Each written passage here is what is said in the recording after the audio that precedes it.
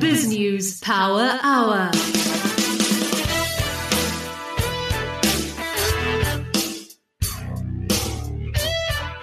Well, a warm welcome to you on this, the 14th of December, Tuesday, the 14th of December, the second last edition of the BizNews Power Hour for the year.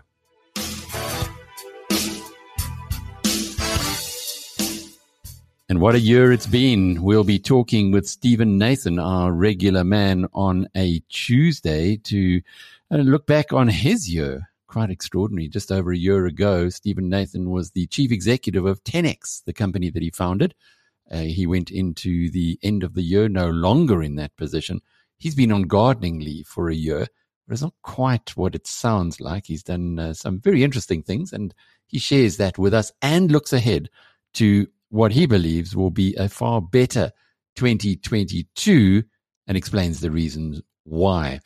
We'll also be hearing about some very, very good news, and that's to do with the red list of which South Africa has been removed. It's been confirmed by our UK correspondent, Linda van Tilburg, who happens to be in South Africa at the moment. She came out a few weeks ago and hasn't been able to get back to the UK, but it has been confirmed that South Africa will be removed from the red list in the early hours of tomorrow morning. So that's good news. And what does it mean for our tourism sector? Is it too late, perhaps? Well, let's hope not. Linda will also be talking a little with me about her next adventure, which is to cover the World Economic Forum in Davos, of course, for BizNews.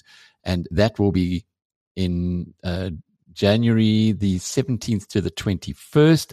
Linda was at the last World Economic Forum meeting for us. That was 2 years ago. There was no meeting last year. And this one seems to have been put together in a bit of a hurry. But even so, she's going to be there and lots of other interesting people, no doubt. In fact, as you'll hear from the conversation with Linda, that was where I got to spot Joe Biden for the first time. And although he's got quite a bad press and a lot of people in America are not that mad about him, I found him incredibly impressive. I really did like what I saw in a humble, centered, reflective human being. He is now the president, of course, so I wonder if he's going to be making the trip back again this year. Also coming up in the program tonight, Discovery put together a webinar where it unpacked its findings on tens of thousands of people who have been infected with Omicron. We're very fortunate to have the data that Discovery can compile for us, as it is, on the one hand, the market leader in health insurance in South Africa. It has access to lots of information. But on the other hand, for some years now, Discovery has been investing heavily in big data, in other words, crunching the numbers. So of most countries in the world, we are extremely well positioned to understand exactly what's going on with COVID-19, thanks to the information that Discovery can give us. And there is some very interesting news about Omicron or Omicron to come out of the Discovery data. Today, we'll be giving you some insights on that too. And then to close off the program tonight, we're going to share a little bit about the BizNews Share portfolio update today, having a look at some of the major themes that are going on in the investing world at the moment. The big one, of course, is inflation versus deflation. I'll play you a little clip from the webinar, which was held at noontime today. Before we get to any of that, let's pick up on the news headlines with my colleague, Nadia Swart. BrightRock believes that with every change in life comes opportunity, and the markets aren't any different. The daily movement in the markets means change for us all, sometimes small, sometimes big. This daily market report is made just for you by BrightRock, the first ever needs-matched life insurance that changes as your life changes. Well, Nadia, this is our second last BizNews Power Hour of the year, Wednesday being the final one, tomorrow the final one, because Thursday is a public holiday and we're off for a couple of weeks thereafter, coming back on the 10th of January. I hope you've got great stuff planned. Oh, goodness me. Well, I'm just like reveling in the fact that I completely forgot that Thursday is a public holiday. This is awesome. Love it when that happens. But yes, I do have amazing plans. Family time. Always that. December is family time. Before we get anywhere close to that, you can tell us what's in the news headlines. So leading scientists have stated that the extent of natural immunity against the coronavirus infection in South Africa's population due to earlier infections may be mitigating the severity of the illness caused by Omicron variant. Since the discovery of the variant in South Africa and Botswana was announced on November the 25th, hospitalization rates in South Africa have risen, though at a much slower pace than in previous waves, even as cases are rising more rapidly. The number of deaths has also been lower. A recent seroprevalence survey in Gauteng, where the Omicron variant was first identified, showed that 72% of the population have previously been infected with the coronavirus. This is according to Shabir Mahdi, a vaccinologist at Wits University. These findings provide further evidence of the protection afforded by infection-induced immunity. And the city of Tshwane will be run by a majority coalition government with 109 seats in the council, ensuring what will likely be a stable government for the metro. On Tuesday, Tshwane Mayor Randall Williams announced his mayoral committee after weeks of coalition negotiations between the DA and other political parties. The DA has run the city through an unstable coalition government since 2016, with its reliance on the EFF having frustrated their governance. But Williams said his administration was starting with a majority coalition for the first time. The agreement comprises 6 parties: Action SA, the DA, COPE, the Freedom Front Plus, and the ACDP. The combined support means the DA has a majority backing of 109 seats in the council, which is enough to meet the 50% plus 1 requirement. An SA-born billionaire Elon Musk has been named Time magazine's Person of the Year, capping a run during which the head of Tesla solidified his standing as the world's richest person and turned his one-time electric vehicle startup into a $1 trillion company. Time explained its choice of the groundbreaking and often controversial executive, saying few individuals have had more influence than Musk on life on Earth and potentially life off Earth too. He sees his mission as solving the globe's most intractable challenges, along the way disrupting multiple industries. The accolade, which is often reserved for world leaders such as Barack Obama, adds another trophy to Musk's increasingly full case. And as my colleague Justin Rowe-Roberts is not with us today, here is the market report. The JSE All-Share Index is up at 71,700 points. In the currency markets, the rand was weaker against all the major currencies: 16 rand 04 to the dollar, 21 rand 26 to the pound, 18 rand 16 to the euro. Gold is up at $1,784 an ounce. A Kruger rand will cost you around 30,000 rand. Brent crude is trading at $75 a barrel, and the premier cryptocurrency will put you back 770,000 rand per coin. In the financial news, chemicals and energy group Sasol cut its production guidance for Secunda for the second time in 2 months, this time due to a litany of internal and external issues, including rain and mining incidents. Secunda is expected to produce 6.7 million to 6.8 million tons for the group's 2022 year, a fall of about 8% amid poor coal quality and availability for the synthetic fuel plant. In October, the group trimmed its guidance by about 1.3% from as much as 7.5 million tons, citing unexpected delays during the September shutdown, poor coal quality, and erratic power supply from Eskom. Sasol said on Tuesday it has since experienced operational incidents at its coal mines, including a fire at its Shondani mine, as well as a high wall failure at its Syferfontein mine, both of which had no fatalities. An underground water reservoir incident at its Bosjesspruit mine resulted in 3 fatalities.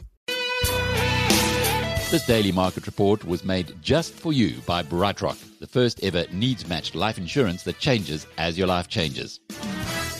Today is Tuesday, December 14th, and this is your FT News Briefing. U.S. labor officials are investigating whether Apple broke the law by retaliating against a whistleblower, and there could be a new hurdle for Russia's Nord Stream 2 gas pipeline. Plus, we have an inside view of JP Morgan, and it's not pretty. Our banking editor has the story of infighting among powerful financiers over a famous athlete's fortune.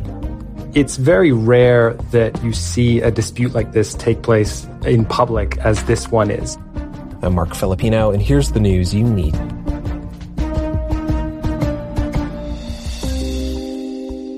The FT reports that Apple is under investigation by U.S. labor officials. They're looking into claims that the technology giant retaliated against an employee who publicly accused Apple of a variety of workplace violations. A senior engineering program manager had been tweeting allegations of harassment, surveillance, and work safety issues. Apple fired her in September, allegedly for leaking confidential information. She said that she was dismissed under false pretext.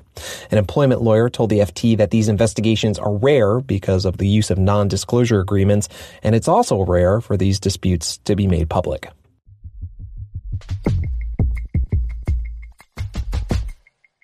It's also rare for employee battles inside a U.S. banking titan to be made public. But a spat inside JP Morgan Chase broke open after a top financial advisor filed for a restraining order against the bank to restrict her coworkers from engaging with her clients. The financial advisor in question manages the fortune of one of the most famous baseball personalities of all time, former Yankee slugger Alex Rodriguez, or A-Rod. Our U.S. banking editor Josh Franklin joins me to talk more. Hey, Josh. Hey, Mark. So, Josh, at the center of this dispute is a woman named Gwen Campbell. She's A-Rod's financial advisor, and she's the one who manages his multi-million-dollar fortune. She was at Merrill Lynch about a year ago, and then JP Morgan lured her over. And Josh, why don't you take it from here? What happened really was Gwen Campbell was a very high-profile financial advisor at Merrill Lynch with about $1.1 billion in client assets. JP Morgan was very keen to get her over to their bank. But JP Morgan has this slightly complicated dynamic where you have two separate businesses that do similar things. You have JP Morgan's private bank, which sits within its asset and wealth management division. And then you have JP Morgan Advisors, which sits within a separate JP Morgan wealth management business. And they are under separate leadership. And Gwen Campbell was joining the JP Morgan Advisor business. But what happened once she moved over and brought her clients with her is that the private bank began soliciting her clients. And she argued that this is in violation of her contract when she joined JP Morgan and is now filing for a restraining order against JP Morgan to stop her colleagues from doing this. All the while, she's also pursuing legal damages against JP Morgan. Obviously, not a great look for the bank. So is this situation unique, or is it part of a broader cultural issue at JP Morgan? Well, so in her legal filing requesting the temporary restraining order, Gwen Campbell argues that it is a pattern of behavior that's taken place for years. And certainly some of my own reporting does suggest that the relationship between JP Morgan Advisors and JP Morgan's private bank is not harmonious. I've had people tell me that it feels like you're working for two separate businesses. There's very little integration between the two sides. There is also collaboration, but certainly there is a lot of tension that exists when you're going after similar clients and you have different business lines doing this. So, Josh, why is this an issue at JP Morgan? Is there something unique about the bank that creates this? It's interesting. Part of it is just kind of the flaw of the big bank model. And with JP Morgan, it's a bank that is the product of multiple mergers over many decades. So this is JP Morgan Chase as it exists today is several different banks kind of stitched together.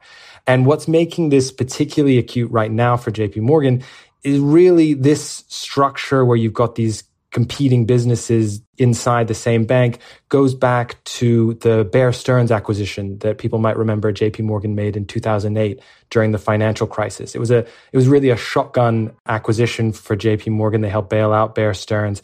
And this kind of brought inside the bank a business that was kind of competing with a business that JP Morgan already had. And here we are 13 years later, and it's still never been fully integrated into JP Morgan. So you've kind of got this odd situation inside. But JP Morgan isn't the only U.S. bank to have gone through mergers. How come this isn't a problem at other Wall Street firms, or is it a problem at other banks? Yeah, so interestingly, you're quite right. It's not just a problem that exists at JP Morgan. If you look at someone like Bank of America, which also had another kind of rushed M&A transaction during the crisis when it bought Merrill Lynch, has a similar dynamic where it has a private bank, and then within Bank of America, it also has Merrill Lynch, which it's a similar dynamic as JP Morgan has. Interestingly, Gwen Campbell, she, from that point of view, should be familiar with this kind of dynamic. She came from Merrill Lynch, where she was that for a number of years and built up her business there. So has experience navigating these kind of conflicts. But it seems like whatever's going on at JP Morgan for her seems particularly difficult. So this saga over A-Rod's millions, let's go back to that for a second. How does it all end? So for JP Morgan and Gwen Campbell now, the end game is going to be arbitration. Gwen Campbell last week filed for arbitration proceedings against JP Morgan to sort this out through mediation. And that would give her, presumably, if she wins, some kind of financial compensation. She argues, though, that this situation can't just be remedied through financial compensation. That's why she's seeking the restraining order. She feels like this is damaging her credibility in the industry and can cause irreparable harm to her reputation. So that's something also that simultaneously is going to work its way through the courts. Joshua Franklin is our U.S. banking editor. Thank you, Josh. Thanks very much, Mark.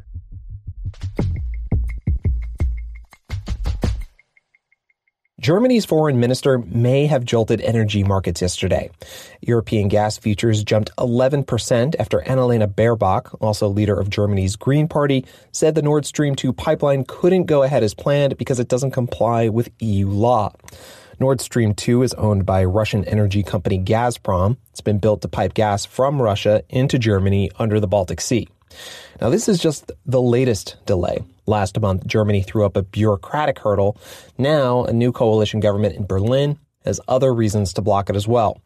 Here's the FT's Berlin bureau chief, Guy Chazan. The main problem is that you now have a party in the government, the Greens, who have always been opposed to Nord Stream 2 and really have said, and they campaigned on a promise basically to block it.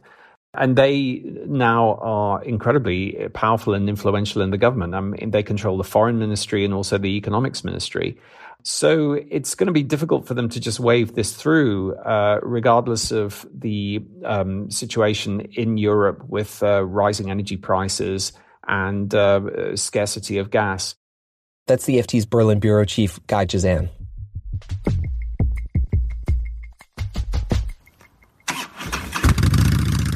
Before we go, Harley-Davidson motorcycles are famously loud. But in the past few years, it's been making motorcycles that sound more like this. That's a Harley-Davidson electric motorcycle, and the company is now spinning off this part of the business. Harley plans to list its electric motorcycle unit on the stock market through a merger with a blank check company known as a SPAC. These financial vehicles have been popular for EV startups who want to raise cash on public markets, but Harley could face some potholes. The investor frenzy over SPACs has cooled, and so has their eagerness to plow money into shares of electric vehicle startups.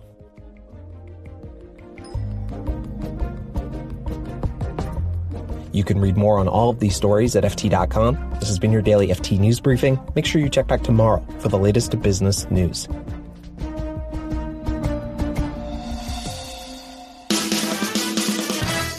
Stephen Nathan, it's our last chat of the year. In fact, tomorrow is the final broadcast of the BizNews Power Hour. It's only right. We all have to have a holiday sometime. Looking back on this year, Stephen, it's been an extraordinary year for many people, but for yourself, what have you been up to? I think, did you start the year as the CEO of 10X? Well, I actually left 10X at the end of last year. So given that it was the kind of the Christmas break, I'm not exactly sure myself whether it was in December or in January, but effective 31 December 2020, I was no longer involved in 10X in any capacity. So you've been on gardening leave for the whole of 2021, which is really, I know you have moved house, but have you done a lot of reading? How have you applied this time? Yeah, I have done a lot of reading. I think, what's interesting is that when you've got a lot of time, you've got to be careful that you don't waste it. Part of me wanted to do the kind of, I guess, things that I would previously think of as frivolous, taking my kids to maybe the afternoon extramural activity, doing those kind of things where, when you're sort of busy in business, you kind of you almost put a value on your time, and you kind of go, well, should I really be, doing something that's quite frivolous, or perceived to be frivolous, but really I think that if you have the opportunity of spending time with certainly with your children, your family, and doing those kind of things and being there for other people. So that was quite a big adjustment to actually kind of say, well, just be yourself and spend time with loved ones doing things, as I say, that I haven't done in the last 25 years. And then with the other, with the rest of the time, there I think that comment I made where you've got to be careful that you don't waste it. There's that saying, if you want something done, give it to the busiest person you know. And there's a reason, because they're very well disciplined and structured. So I think I did fall a little bit into the trap where I probably wasn't as productive as I should have been. But I've done a lot of reading, and I've also been engaging with a lot of people. When I was at 10X, as an example, we were very much a direct-to-consumer business, and we weren't sort of engaging much with the independent financial advisor community. And what I've been doing this year is actually engaging a lot with the independent financial advisors. And initially, I thought I would get a bit of a hostile reception, 10X being more of a direct model, and highlighting some of what we believe is the poor practices within the financial services industry. Not that financial advice per se is a poor practice, but a lot of the upfront commissions and the heavy selling, the kind of selling rather than advising and rather than acting in the client's best interests.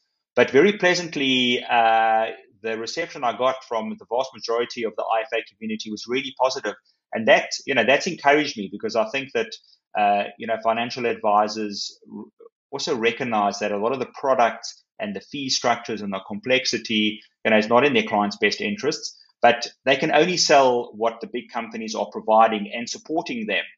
So I think there's quite an interesting opportunity for that. So I've been doing a lot of that. I've also more recently trying to understand a bit of the blockchain environment, which is quite fascinating. And it's kind of one of those where I'm a bit of a purist, and you start off and you're saying, no, this is all nonsense, but you don't really know that much about it. And the more you learn about it and you understand the underlying technology and its capability, it really is a fascinating world. So there's more than enough to keep me busy. Blockchain's interesting. Are you in the Nuru Robini school, which says it's all a lot of bunk and a great fraud? Or, well, particularly he talks in that way about Bitcoin, not necessarily the blockchain. Or are you in the Piet Viljoen field, which says you should have at least something in your portfolio because one doesn't know where it's going? Yeah, so I think that I think that the underlying technology has incredible potential, and they talk about this is sort of Web 3.0. So the Web 1.0 was sort of the 1999 period, 95 to 2000 sort of boom, where the internet sort of came onto the scene with a lot of hype and too much hype. And there was probably I don't know, maybe there's 50 or 100 really great companies that were built in that era, but there was probably 10 times or 50 times that amount that actually failed. So there was a lot of hype and there was a lot of failure, but certainly the hype was not misplaced. It was just the maturity of it and which business models and companies are going to succeed. And then we saw the Web 2.0, where what they kind of refer to as the platform companies or the networking companies, the Googles, the Amazons to an extent, and networking, the effect of their global scale and networking capabilities. Obviously, we've got Facebook, so those companies dominated the Web 2.0. And then the Web 3.0, the big thing, as I understand it, about sort of, and people use crypto and blockchain interchangeably. And I think the crypto has probably got a bad name because it seemed to be speculation, and blockchain, underlying technology. The big thing there is around decentralizing of this technology, so that no one owns the technology. So you don't have sort of a winner takes all. Where you might have, let's say, it's a Google that takes all. And there's examples of Spotify as an example where there was something on Spotify where most of the musicians are earning less than $100,000 a year. So the vast majority of the spoils sort of Spotify is going to the owners, the shareholders of Spotify, and they would look to decentralize that and say, well, let's give the musicians, the people that are contributing to it, a much greater share of this. And that also falls into sort of the sharing economy. And I think there's an enormous amount of potential, within blockchain, within the blockchain technology. But it's going to be like the internet, where there are a few winners, there are many losers. There's going to be fraudulent activity. There's already been fraudulent activity, kind of in crypto, and wallets being stolen and hacked. And and unfortunately, that's not the technology per se. That's human nature.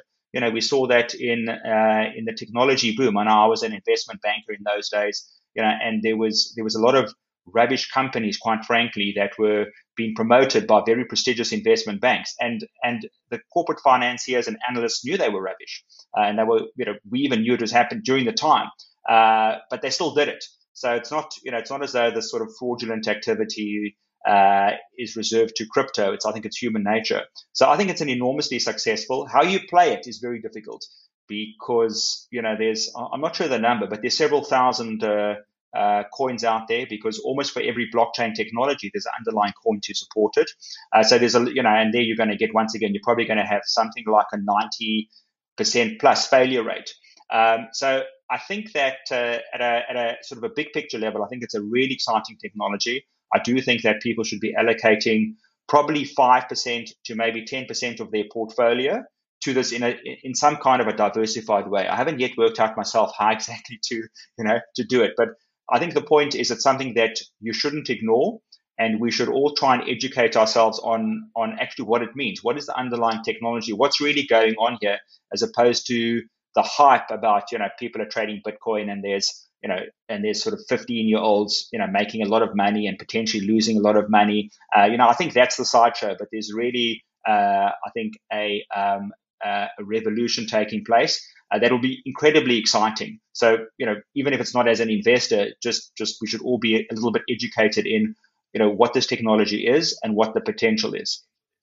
Yeah, it's a whole new world that one needs to immerse oneself in. If you now look ahead to 2022, one hopes that Omicron, or Omicron, depending on how you want to pronounce it, is another way that the virus is mutating to eventually live with human beings and us to live with it. And if that were the case, would that not make for a more normal world, but would it not make for a perhaps better economic performance from this country and around the world in 2022? And how would you rate those chances? I think the chances are high. I think it was today there was a New York Times article. In fact, it was all about fatigue. That around the world, people have got COVID fatigue. We're just tired of lockdowns. We're tired of social distancing, being deprived of livelihoods, being deprived of entertainment, human contact, etc.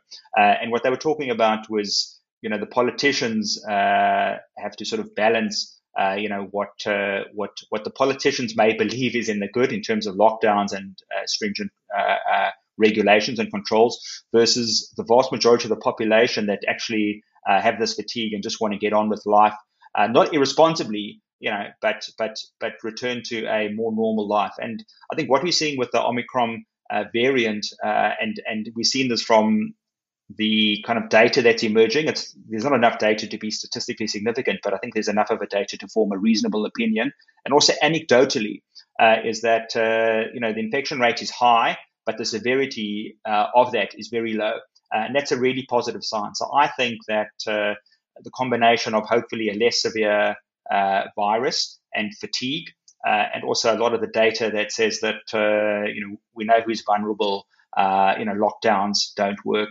I think we will get back to a far more normal society. And that'll definitely, as you say, it'll definitely result in confidence. It'll definitely result in opening up of borders of global travel, less pressure on supply chains, which is a very big issue globally. So that'll definitely be very good for the economy. And also in South Africa, as a tourist destination, we'll be a big beneficiary of that. So a better year ahead in 2022. Well, it's always, you've always got to separate the kind of real economy, how we live things, versus the financial economy. And it's been a really challenging financial economy for South Africans. You look at the job losses. I mean, our unemployment rate is, astronomical. There's been, it's even hard to comprehend the numbers, but what have we lost? Probably 2 million jobs, I think, since COVID. So it's been a really difficult year. We haven't, we've had travel restrictions. We don't watch sporting events live. It's been a really challenging year. I don't think it's been a good year for a lot of people, let's say, economically and socially. But if you look at the stock market, it's been a great year. The returns are up over 20%. The currency has been relatively stable. So your financial returns have been good. Your real world returns haven't been good. I think next year the real world returns are going to be much better. And hopefully the stock market in South Africa, can continue to perform because, if there's a stronger domestic economy, then that'll definitely help the local stock market. I think globally, stock markets won't do as well in 2022 as they did in 2021. Our UK correspondent, Linda van Tilburg, joins us with some good news, Linda. Well, the good news is when South Africa has been taken off the red list, what it exactly means for South Africans, I'm not sure. But if you have a British passport as well, you can go home without quarantining, which is good news for me. I've literally been stuck in Africa for 6 weeks. Well, stuck is probably not the right word. I'm in Cape Town, and that's quite great. Yeah, it's the worst places in the world to be stuck, in inverted commas, if you think about it that way. But this red list, just explain that. Does it come a bit out of the blue, or was it expected? Well, it was actually expected. I've been watching the news, and I preemptively booked a flight yesterday because I saw that ministers were also starting to say that it's not fair. And even Boris Johnson, in a debate in Parliament, said that they need to change it. And so we've been expecting it. I booked a flight while it was still quite cheap. So to be able to go back, that I can fly straight to the UK, because I was planning to fly via Switzerland or something and quarantine there. You would have to quarantine at home, but what it means for people who, Brits who are going back, or South Africans who might have dual nationality, is they no longer have to hotel quarantine. You'll have to be at home and you'll be vigorously tested. But it's just great. I mean, it saves you. It was £2,185 to stay in a dreadful hotel, near one of the airports. That's almost 50,000 rand, and that's gone now. That is really good news. We just need to check what it means for South Africans who might want to travel to the UK, whether South Africans are also off the list. But the news flash that I saw is that South Africa is off the red list. So we'll just have to see what exactly it means. I'm just trying to think about it for families who get together in South Africa, relocated countrymen of ours who perhaps like you are living elsewhere in the world. Now they can come here and go home, as you have just mentioned, even if you have to quarantine when you get back to the UK. Yes, that's what it means. So people who thought, okay, I'm not coming, because I know of people who wanted to come back to their families who didn't, because they thought, oh, shucks, I'm going to be stuck here and, I can't go back to work in January or whatever. They can now come. So we just have to see exactly. It's got to be vigorous testing, but that's what they should have done right from the beginning. To put people almost like prisoners into hotels. The EU didn't do that. And I've seen in Cape Town, I've run into in the Somerset West area, and there's a lot of Germans here. And first of all, their government sent a plane on the 5th of December to take a lot of them. And now, but a lot of them just stayed because they said they can go back. They have to quarantine. That's fine. But I think the best nice thing is South Africans can come back, to their families that might be elsewhere in the world and that might be in the UK. And now they can fly back. Quarantining is not the end of the world, and it's cold in the UK. You might as well stay indoors anyway. Yeah, but I was thinking of that. There are not too many people from South Africa who'd be wanting to go to England for Christmas, but the reverse traffic is much, much higher. And for the tourism sector, this is really good news. Well, let's hope there's more than that, because Africa on the red list, or the whole of Southern Africa, it's killed tourism. I mean, I've been walking around and just gobsmacked. I walk at the waterfront and it's empty. I mean, when is the waterfront empty? You go into these places, you go to the wine farms. I was at Verge And I was sitting there in a restaurant and think, where are the people? So, maybe this means that even Europeans, okay, we're not going to be stuck. Or Brits who actually want to come, they can go back because the Brits love South Africa. I think 10% of their tourism is South African tourism, so it might open that up, and I think that's what SATSA and FedHasa has been waiting for. So we just don't want our government now to start playing around with lockdowns, for heaven's sake. But anyway, that's good news on the one side. The other thing that I wanted to just pick up with you, thanks to the kind sponsorship of BrightRock, you are off to Davos again this year. You went 2 years ago and covered it for us brilliantly well, as you always do. And then last year, thank you. There was nothing going on last year. Well, last year it was online, but I don't think me or you, none of us bothered to actually check in what it was about because the conversation kind of moved on from what they were discussing.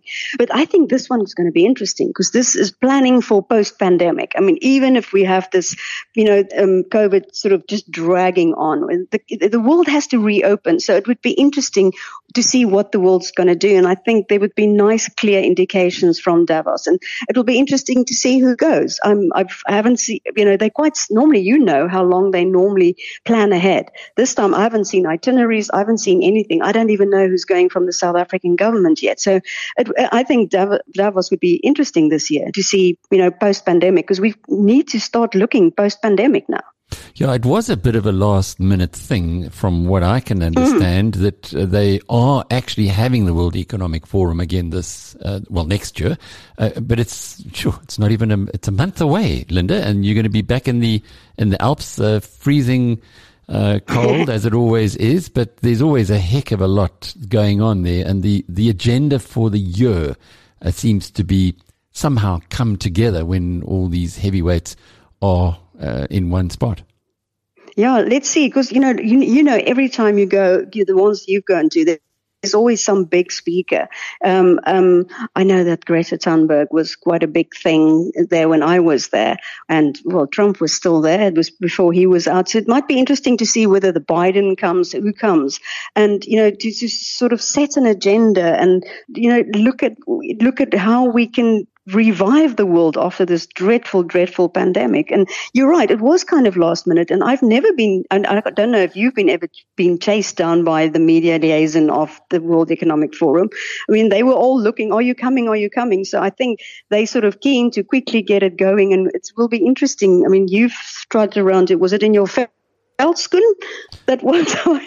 My veldskoens are brilliant, I'll have you know. If a good old maid in Cape Town, if you need to, I suppose it's not really ladylike for you, would it be?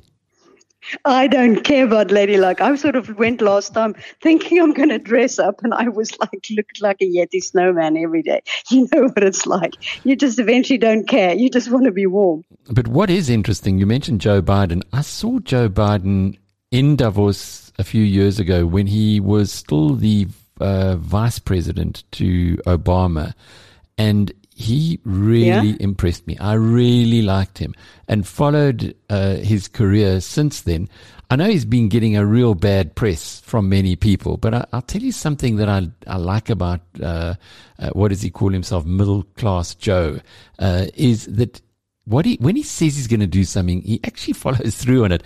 And something that's gone completely under the radar is the way that Americans are now attacking corruption. Up until now, what used to be, it used to be one of the easiest countries in the world for you to wash money through in the United States. We've seen HSBC get into trouble, Deutsche Bank get into trouble for this kind of thing. Yeah. And they've just passed laws this week which is going to stop that. And it's been motivated by Joe Biden and Janet Yellen, who's now the Secretary of, Treasury Secretary. So like their finance minister. That's going to be fascinating to see that if he doesn't make it, at least members of his administration on the route that they're following. Because looking at the mass media nowadays, it's so hard to make sense of so many conflicting reports. I know, I agree with you, because I think, well, I'm more a liberal at heart, but I think what he brought back is a bit of sanity. I mean, there's so many conflicting outside views. This is sort of more the middle line. People think in America it might be left wing, but it's the middle line. And if you're talking about corruption, maybe they go after the Guptas, because whenever you trade in dollars, the Americans can go for you. So we should hope they go for corruption and go for it everywhere, and root down the money that people can take out of the world, because they normally use dollars. So we should definitely watch that spot. I think the fact that they are getting much stronger on corruption. Indeed. Well, Linda, I look forward to talking to you from Davos in early January. And again, delighted that you're going to be covering the World Economic Forum for BizNews and the community from the middle of, in fact, the highest town in Europe is Davos. A ski resort most of the winter. Yeah, I think one of the things that was so interesting last year, I mean, you've got all these high-flying people, and then there are these people who actually live in the town who don't really care about all this. And these ladies, they are 80 and they're still skiing, coming past you. I mean, it's just such an incredible place. There's a whole lot going on about Omicron and how serious or not it is and what it means for the world economy and our economy here in South Africa. Discovery Health introduced today its latest findings. Here's the Chief Executive of Discovery Health, Ryan Noach. The data indicates that the severity of Omicron is 29% lower than what was experienced in the D614G wave, or the first wave here in South Africa of COVID-19 infections. This severity is encouraging, this reduction in severity, though there are certain confounding factors, which I'll explain later on, and this is early data, so we should not be lulled into any type of complacency. In terms of the vaccine effectiveness of the double dose of the Pfizer-BioNTech regime, the vaccine effectiveness has reduced from 80% in the Delta wave to 33% now in this Omicron wave against COVID-19 infection, quite a material reduction. But the vaccines were developed to prevent severe illness and death. And what is very encouraging is that the vaccine effectiveness of this double dose of Pfizer-BioNTech holds at 70% in the Omicron wave against severe complications of COVID-19, which we measure by hospital admissions. So 70% vaccine effectiveness in mitigation of hospital admissions. What we do see is that the protective effect of prior infection in the previous waves of COVID-19 has reduced over time. And now in this Omicron period, we've seen further erosion of that protective effect. This could also be confounded, of course, by the durational effect of waning antibodies since the prior infection. Children during this wave, as reported by the National Institute of Communicable Diseases here in South Africa, seem to be at 20% greater risk of hospitalization during the wave. It's important, though, that I say they are experiencing very low test positivity rates relative to adults, and in absolute terms, the admission of children to hospital remains very low. And so there is no reason to panic in this regard, without question. The starting point is just for you to understand the origin of the data. In our role as a health insurance administrator, Discovery Health administers more than 3.7 million health insurance lives, and in respect of those lives has a unique data set that comprises, firstly, clinical data from electronic health records, going back over an extensive longitudinal period. Secondly, wellness data from our wellness program within the Discovery Group, Vitality. And thirdly, vaccination data for members. And what this allows us to do is track, of course, the pathology results, understand which patients may be admitted to hospital, understand their acuity of care and also their underlying disease burden, and overlay this with their vaccination status and their wellness status, which gives us a range of important insights about the members administered here at Discovery Health. So over the period of the last 18 to 20 months of the COVID-19 pandemic here in South Africa, Discovery Health has had extensive tracking and codifying of COVID-19. It's important for me to just quantify the exposure that we've had. During this period, Discovery Health has recorded 2.6 million tests for members, of which now approximating 500,000 have tested positive. That's resulted in about 61,000 admissions to hospitalizations. Tragically, a terrible 14,400 odd deaths during the period. And the members administered by Discovery Health have received about 2.7 million doses of vaccine. So this is an analysis at scale over an extended period of the COVID-19 pandemic. It is a microcosm of the national data, but has tracked the national data and approximated the national data very closely. At the moment, we are experiencing the fourth wave of COVID-19. There is a steep trajectory of new cases of COVID-19 driven by this Omicron variant.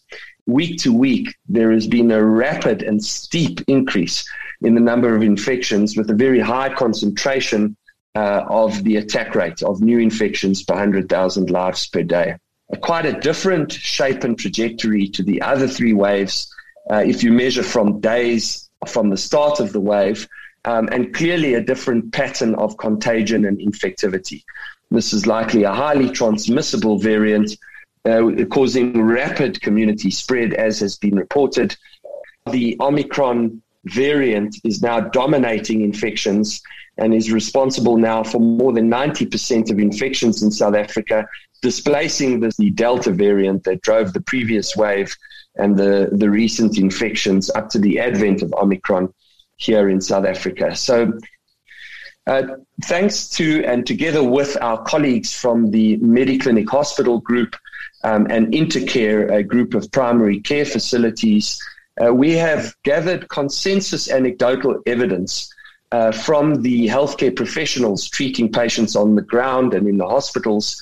And there is a very clear nuanced difference in the clinical presentation of these Omicron cases.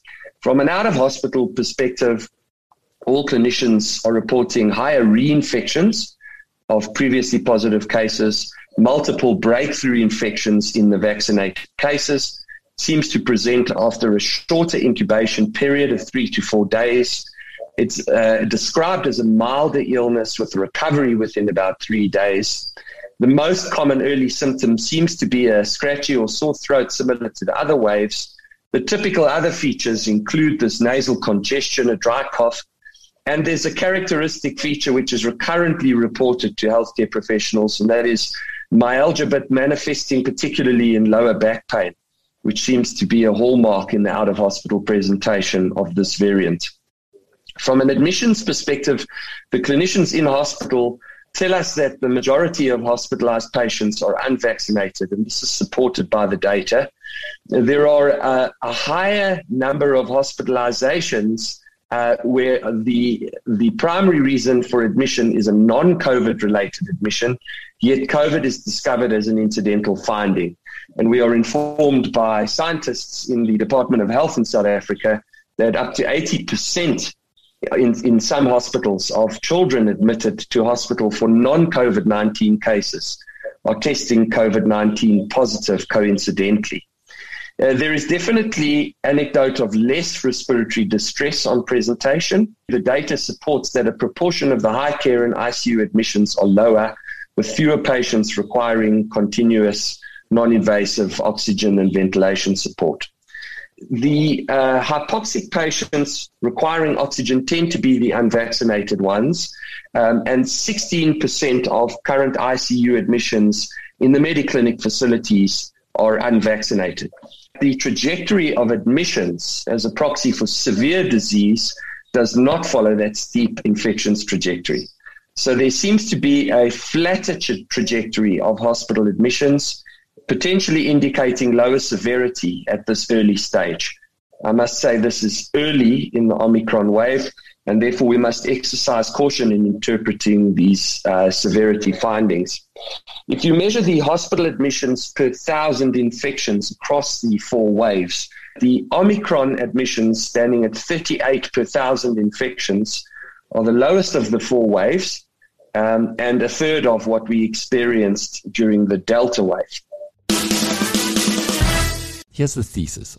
Mr. Market is panicking in the United States because inflation has hit a 39-year peak. A year ago, the monthly increase in inflation in America was 0.2%.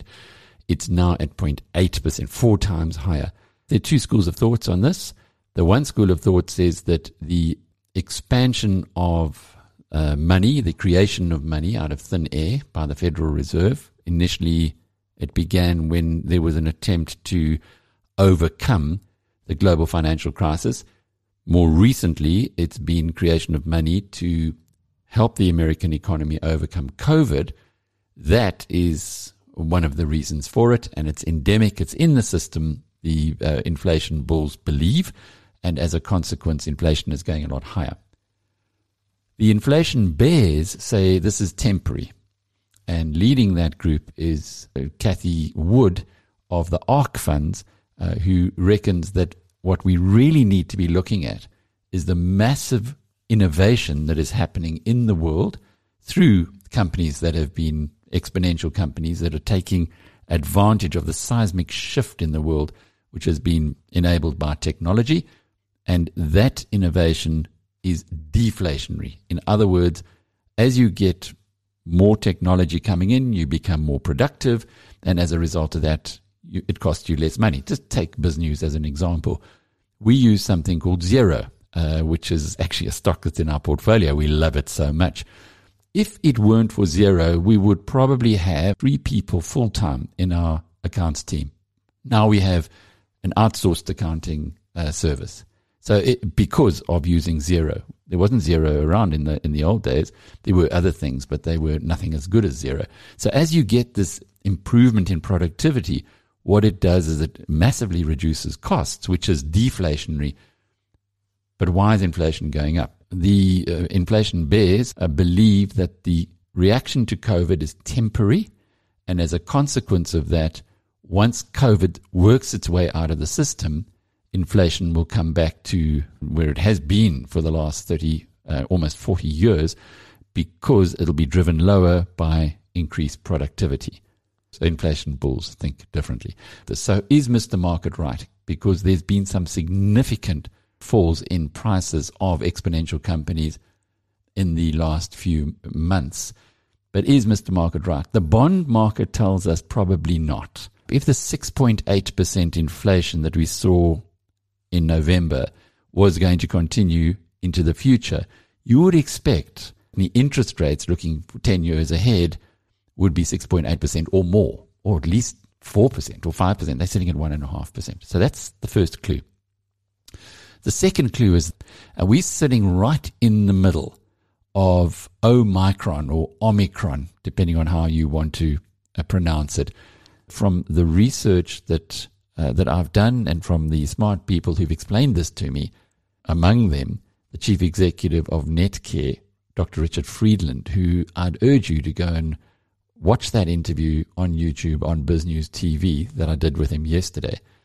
He was explaining to me in that discussion exactly what's going on in Netcare hospitals. In South Africa, we are already on new infections which are above that of the third wave. So if you look back there, the first wave was July, August 2020. The second wave, December, January 2021. The third wave, June, July. That's when I got COVID, June, July 2021.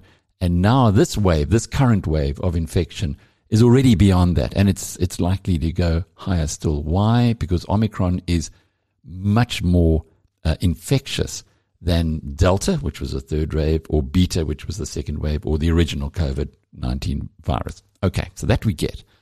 But what's critical about this is what is the impact of this on society? In other words, are many more people going to die? Are the hospitals going to be clogged up? And what is useful here is that South Africa is the epicenter of Omicron right here in South Africa. And other parts of the world are now starting to feel the same effects. So we can read from South Africa how this variant is likely to affect us. And if you look there, the first wave was surpassed in deaths in South Africa by the second wave. But the mortality of the third wave was already less. And that is that variant, and that was the Delta variant. And look at what's happening now in this wave. There's virtually no increase in deaths. Now, it is true that there is there's a delayed effect. But by now, if we were going to see significant increases in deaths, given that this has been around, Omicron has been around with us, November the 14th was where it first started for a month already, then we would be seeing it in the numbers already. It's not the case. Now, put this into your database and thinking from an investor's point of view. As an investor, if there is another outbreak of COVID-19 that is going to cause lockdowns and hurt the economy, then it's going to hurt your investments or hurt the companies.